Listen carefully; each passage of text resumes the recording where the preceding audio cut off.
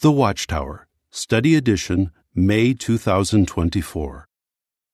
Study Article 18. This article will be studied during the week of July 8th through 14th. Trust in the merciful Judge of all the earth. Theme text: Will the Judge of all the earth not do what is right? Genesis 18:25. Song 1. Jehovah's Attributes. Focus: to deepen our understanding of Jehovah's mercy and justice regarding the resurrection of unrighteous people. Paragraph 1. Question: What comforting lesson did Jehovah teach Abraham?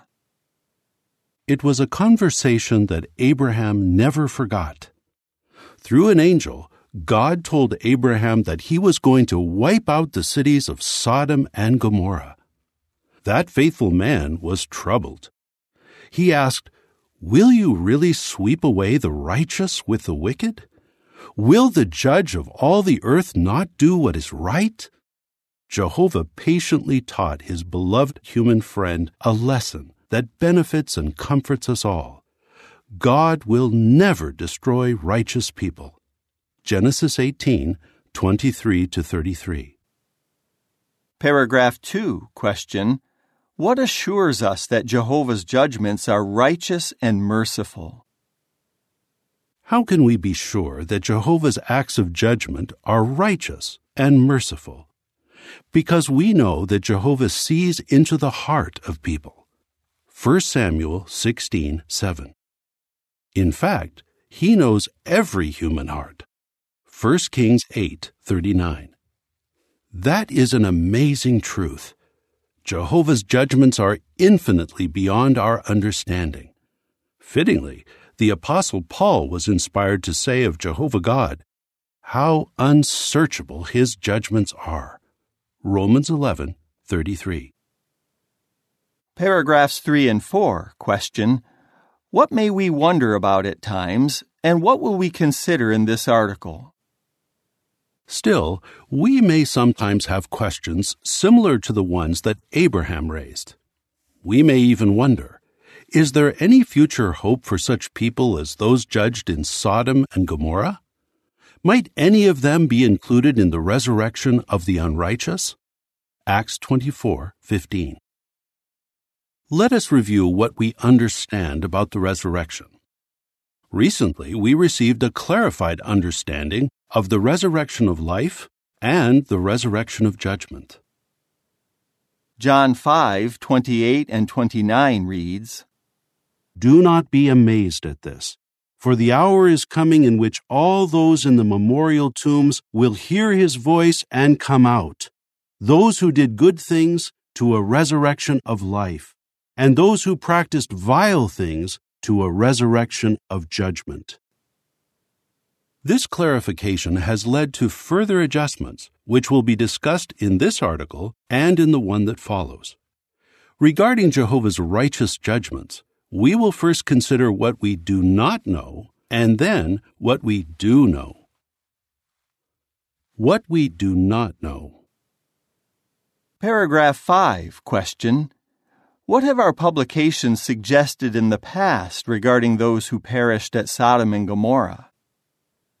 In the past, our publications have considered the question of what happens to those whom Jehovah judges as unrighteous. We have said that for such individuals as those in Sodom and Gomorrah, there is no hope of a future resurrection. But further prayerful study has raised the question, can we really say that with certainty?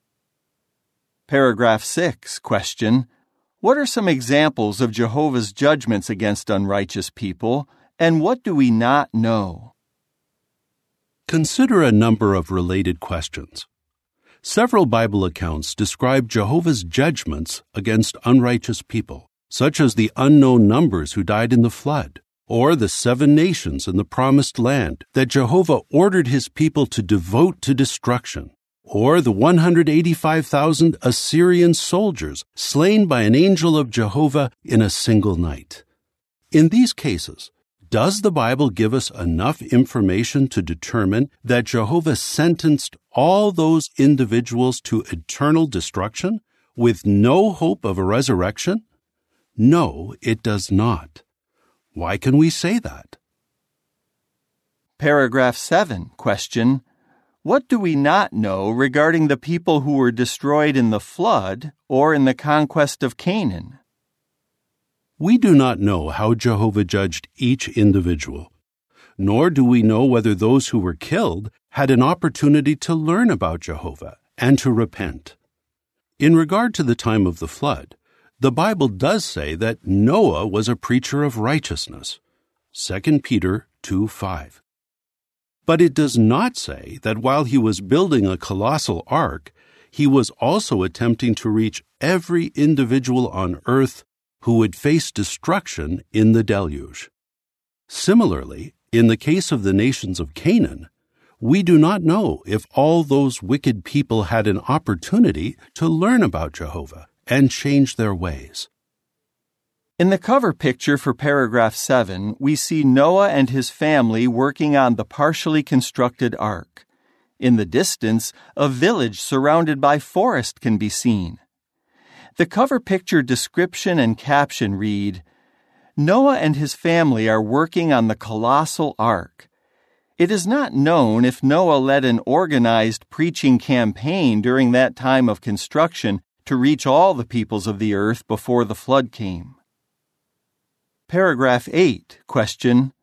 What do we not know regarding the people of Sodom and Gomorrah? What of the people of Sodom and Gomorrah?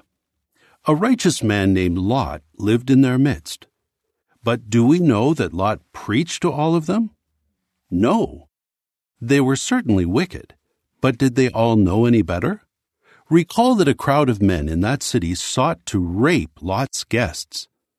The Bible says that the mob ranged from boy to old man. Genesis 19:4. Do we really know that the merciful God Jehovah condemned each one to death with no hope of a resurrection? Jehovah assured Abraham that there were not even 10 righteous men in that city. So they were unrighteous, and Jehovah justly held them accountable for their actions. Can we say for certain, then, that none of them will rise in the resurrection of the unrighteous? No, we cannot say for sure. Paragraph 9, question. What do we not know regarding Solomon? On the other hand, we also read in the Bible of righteous people who became unrighteous. King Solomon is an example. He was thoroughly instructed in God's ways and greatly blessed by Jehovah. Yet he later turned to worshiping false gods. His sins made Jehovah furious and brought consequences that lasted for centuries. True, the scriptures do say that Solomon was laid to rest with his forefathers, including such faithful men as King David. 1 Kings 11:5-9 and 43. But was the manner of his burial a guarantee that he would be resurrected? The Bible does not say. Some might reason, though, that the one who has died has been acquitted from his sin. Romans 6:7. True, but this does not mean that all who have died will be resurrected, as if a new life were a right that they have earned. Resurrection is a gift from a loving God. He bestows it on those whom he wants to give an opportunity to serve him forever. Will Solomon receive such a gift? Jehovah knows the answer. We do not. We do know, though, that Jehovah will do what is right. What we do know. Paragraph 10, question. How does Jehovah feel about destroying humans? Ezekiel 33:11 reads, Tell them, as surely as I am alive, declares the sovereign Lord Jehovah, I take no pleasure in the death of the wicked, but rather that someone wicked changes his way and keeps living. Turn back from your bad ways, for why should you die, O house of Israel?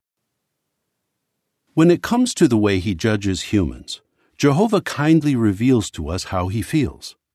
The Apostle Peter was inspired to echo what the prophet Ezekiel wrote, saying that Jehovah does not desire anyone to be destroyed. 2 Peter 3:9. In the light of that reassuring truth, we know that Jehovah is not quick to destroy people once and for all. He is profoundly merciful, and he shows mercy whenever possible. The picture for paragraph 10 shows a brother teaching resurrected ones in paradise. He is pointing at a whiteboard that has a drawing of the immense image described in Daniel chapter 2.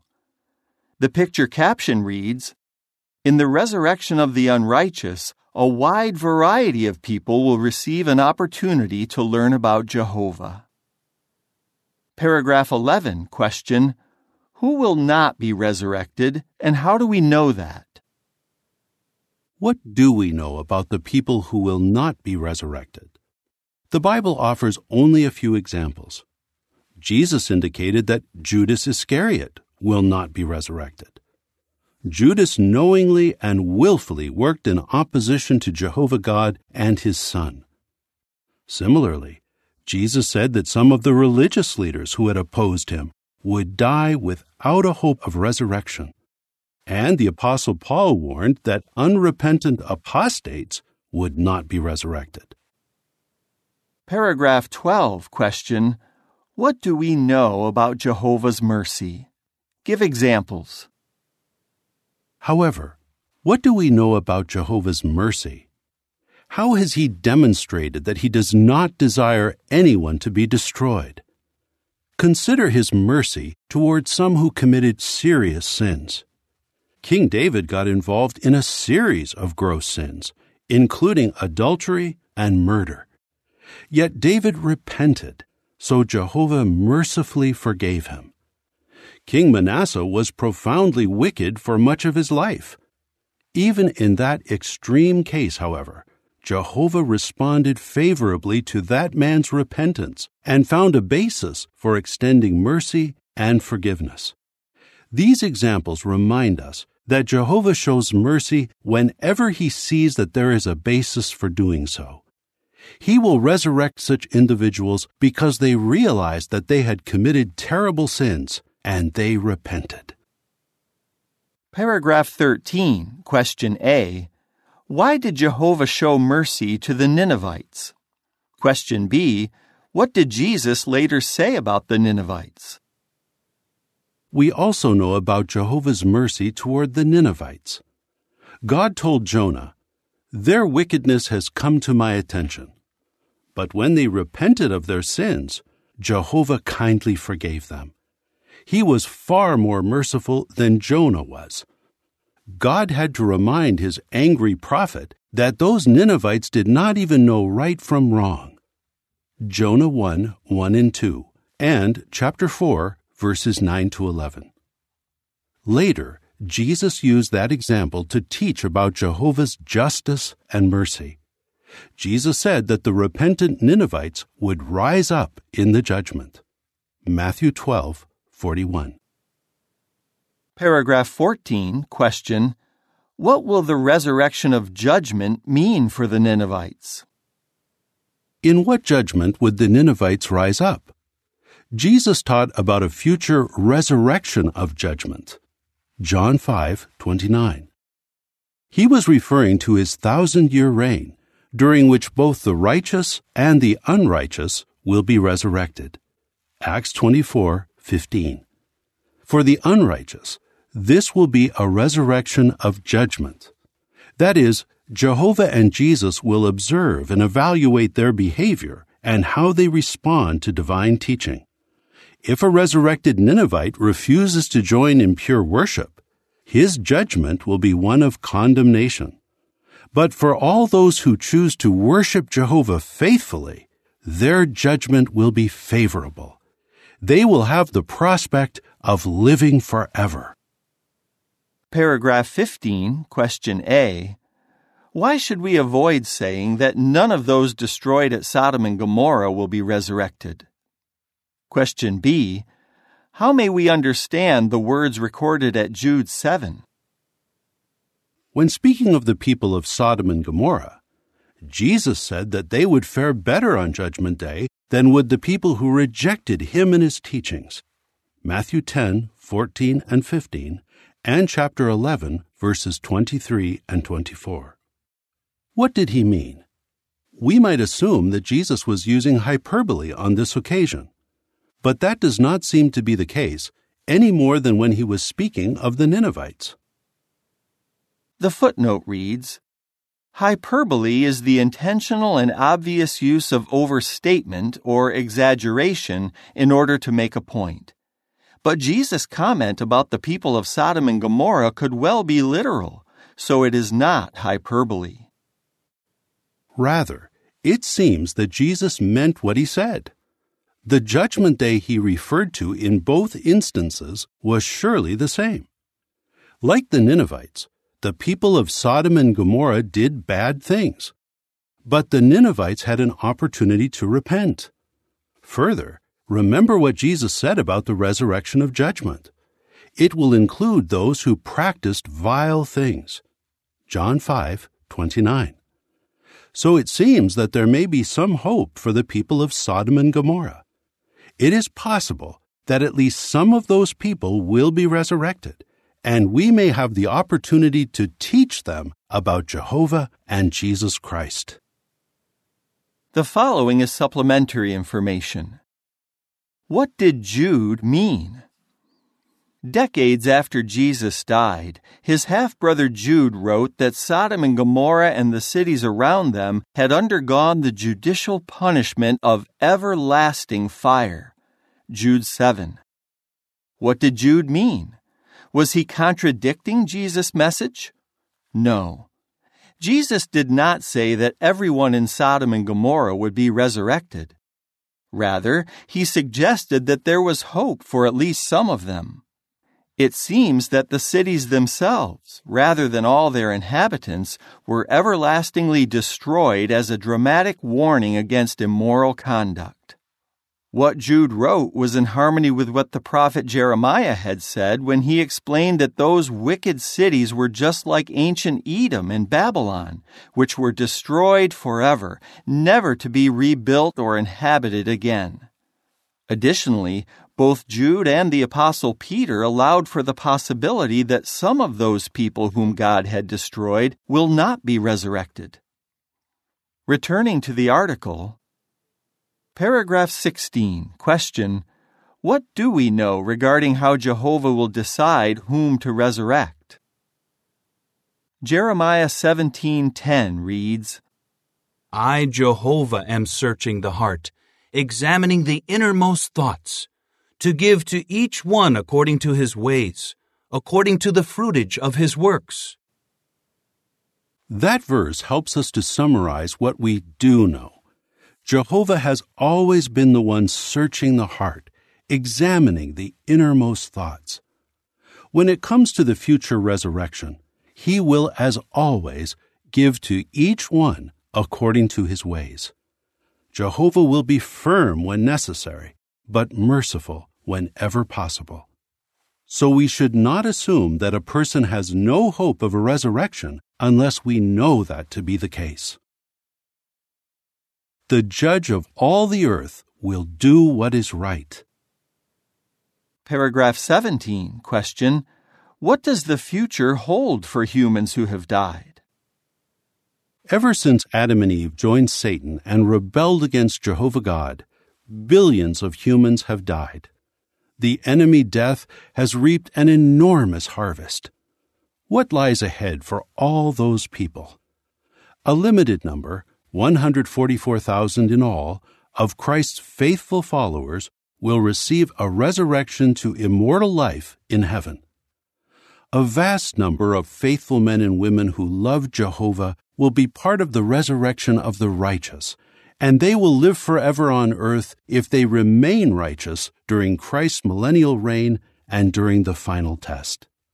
Also during the millennium, the unrighteous, including those who never served Jehovah or who even practiced vile things, will be given an opportunity to change their ways and become faithful.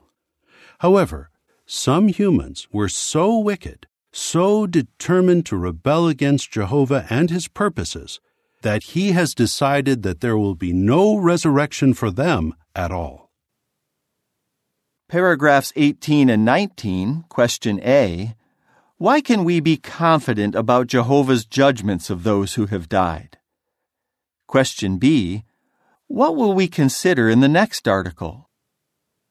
Do we have good reason for confidence regarding all of Jehovah's judgments, both favorable and unfavorable? Yes. As Abraham understood so well, Jehovah is the perfect, all-wise, merciful judge of all the earth. He has trained his Son and delegated all judging to him. Both Father and Son can read what lies in each human heart. In every case, they will do what is right. Let us be determined to trust that Jehovah knows best. We recognize that we are not qualified to judge, but he is. Isaiah 55, 8 and 9 reads, For my thoughts are not your thoughts, and your ways are not my ways, declares Jehovah. For as the heavens are higher than the earth, so my ways are higher than your ways, and my thoughts than your thoughts. So we confidently leave all the judging to him and his Son, the King, who perfectly reflects his Father's justice and mercy. What, though, can we say about divine judgments relating to the Great Tribulation? What do we not know? And what do we know? Our next article will take up those questions. Regarding the future resurrection of the unrighteous, what do we not know? What do we know? Why can we be confident that Jehovah's judgments will be righteous? Song 57, Preaching to All Sorts of People. End of article.